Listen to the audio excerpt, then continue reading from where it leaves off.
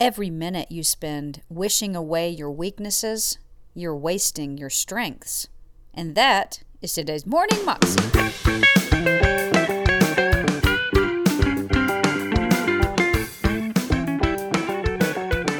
Welcome to the Morning Moxie Show. I am your host, Alicia Sharp, and today on the show we have Stephen Furtick.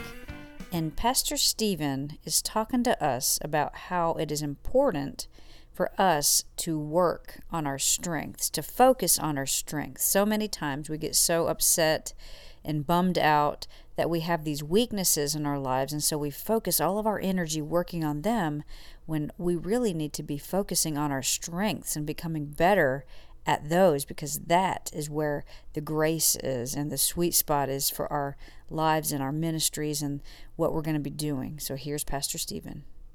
You have to sell out to your strengths. This means making peace with your weaknesses. And some of us spend our whole lives warring against our weaknesses to the exclusion of actually developing and appreciating our strengths. Let me let that sink in. Sometimes we spend our whole lives wishing that we weren't weak at certain things, and the enemy's got us right where he wants us. Because every minute that you spend wishing away your weaknesses, you are wasting your strengths.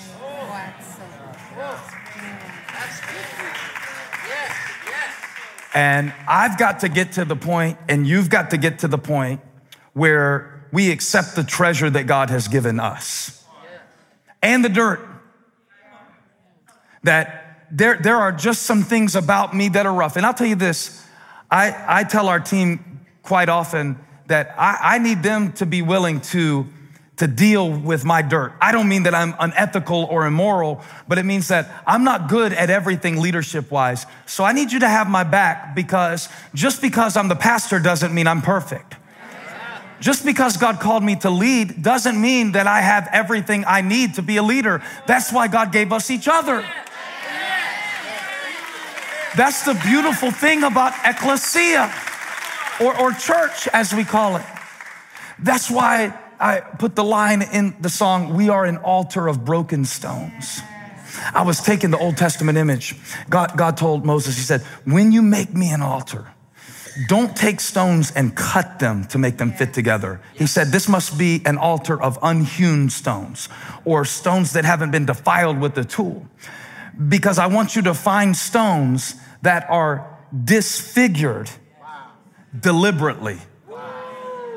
What that means is this stone that you find is going to have some rough edges here, but it's going to fit with this stone that you find that's going to have some rough edges here.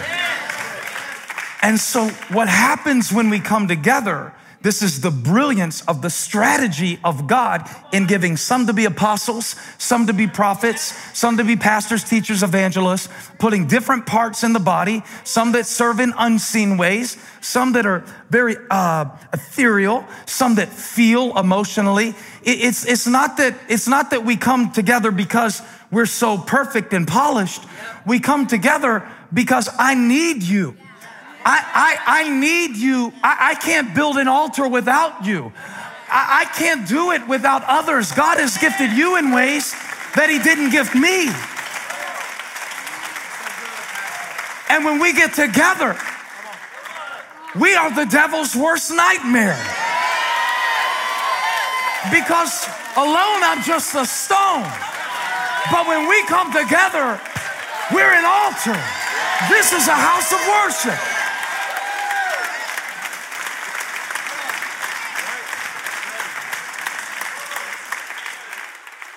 So I refuse to be tormented by what I'm not.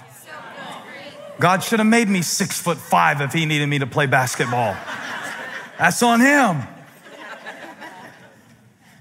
What he gave me is what he gave me. And now most of us are at the stage in our life where self-awareness starts to set in. And we're realizing that we're going to have to serve God with our imperfections, with our depression. We kept coming to the altar thinking it would never come back again. Now we realize, oh, this darkness is going to be one of the ways that God lets his light shine through me. He needs a backdrop. But I'm not going to give into it. I'm not going to stop serving God just because I deal with it. I'm selling out. Yes, sir. Yes, sir. It's great. And the dirt doesn't discount the treasure. In fact, let's think about it. It said it was a treasure hidden in a field. Did God give you your dirt to protect your treasure? Come on, sir. Wow. Is that how he makes sure that you don't get prideful and rely on yourself instead of him? The weakness is what makes the strength work. And so we're selling out to it. I really, really have a broken heart for people who think that because they don't get up and talk in front of people, or they're not musical, or what they do isn't something that we publicly celebrate as much, that it doesn't matter. And I always take them to the Corinthian scripture. Sometimes they believe me and sometimes they don't. My premise is that the more invisible it is to us, the more valuable it is to God. But I don't use it from my own logical deduction. It's from the Bible. It says that the parts of the body that are less visible, we treat with greater honor, and they are more indispensable. And I use the analogy, I'm gonna cut off your pinky or I'm gonna take your liver. You choose. And it's a way of me showing them that just because I can't see it doesn't mean that it doesn't matter. And yet the enemy operates. How many of you believe in the devil? Every hand that didn't go up just doesn't have kids.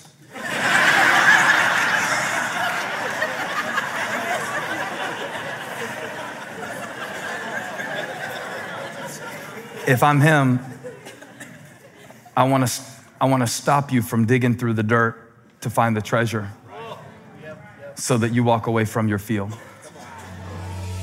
Hey, thanks for watching. If you enjoyed the message, just do 2 simple things before you go. Click the logo to subscribe to this channel so you won't miss a video. I promise I'll make it worth your while. And second, take a minute and share it with somebody who could use it, or just leave a comment. I love to hear how these videos are impacting you. It means a lot to me. Thanks again for watching. That was Stephen Furtick, and you can find that clip on YouTube if you search under Stephen Furtick, The Devil's Worst Nightmare. You can also find out more information about him at stephenfurtick.com, and you can subscribe to his podcast, or even on YouTube he has a channel with all his messages and things like that. So if you want to hear more from him, check him out at those places. Hope you have a great day. I'll see you again tomorrow. God bless.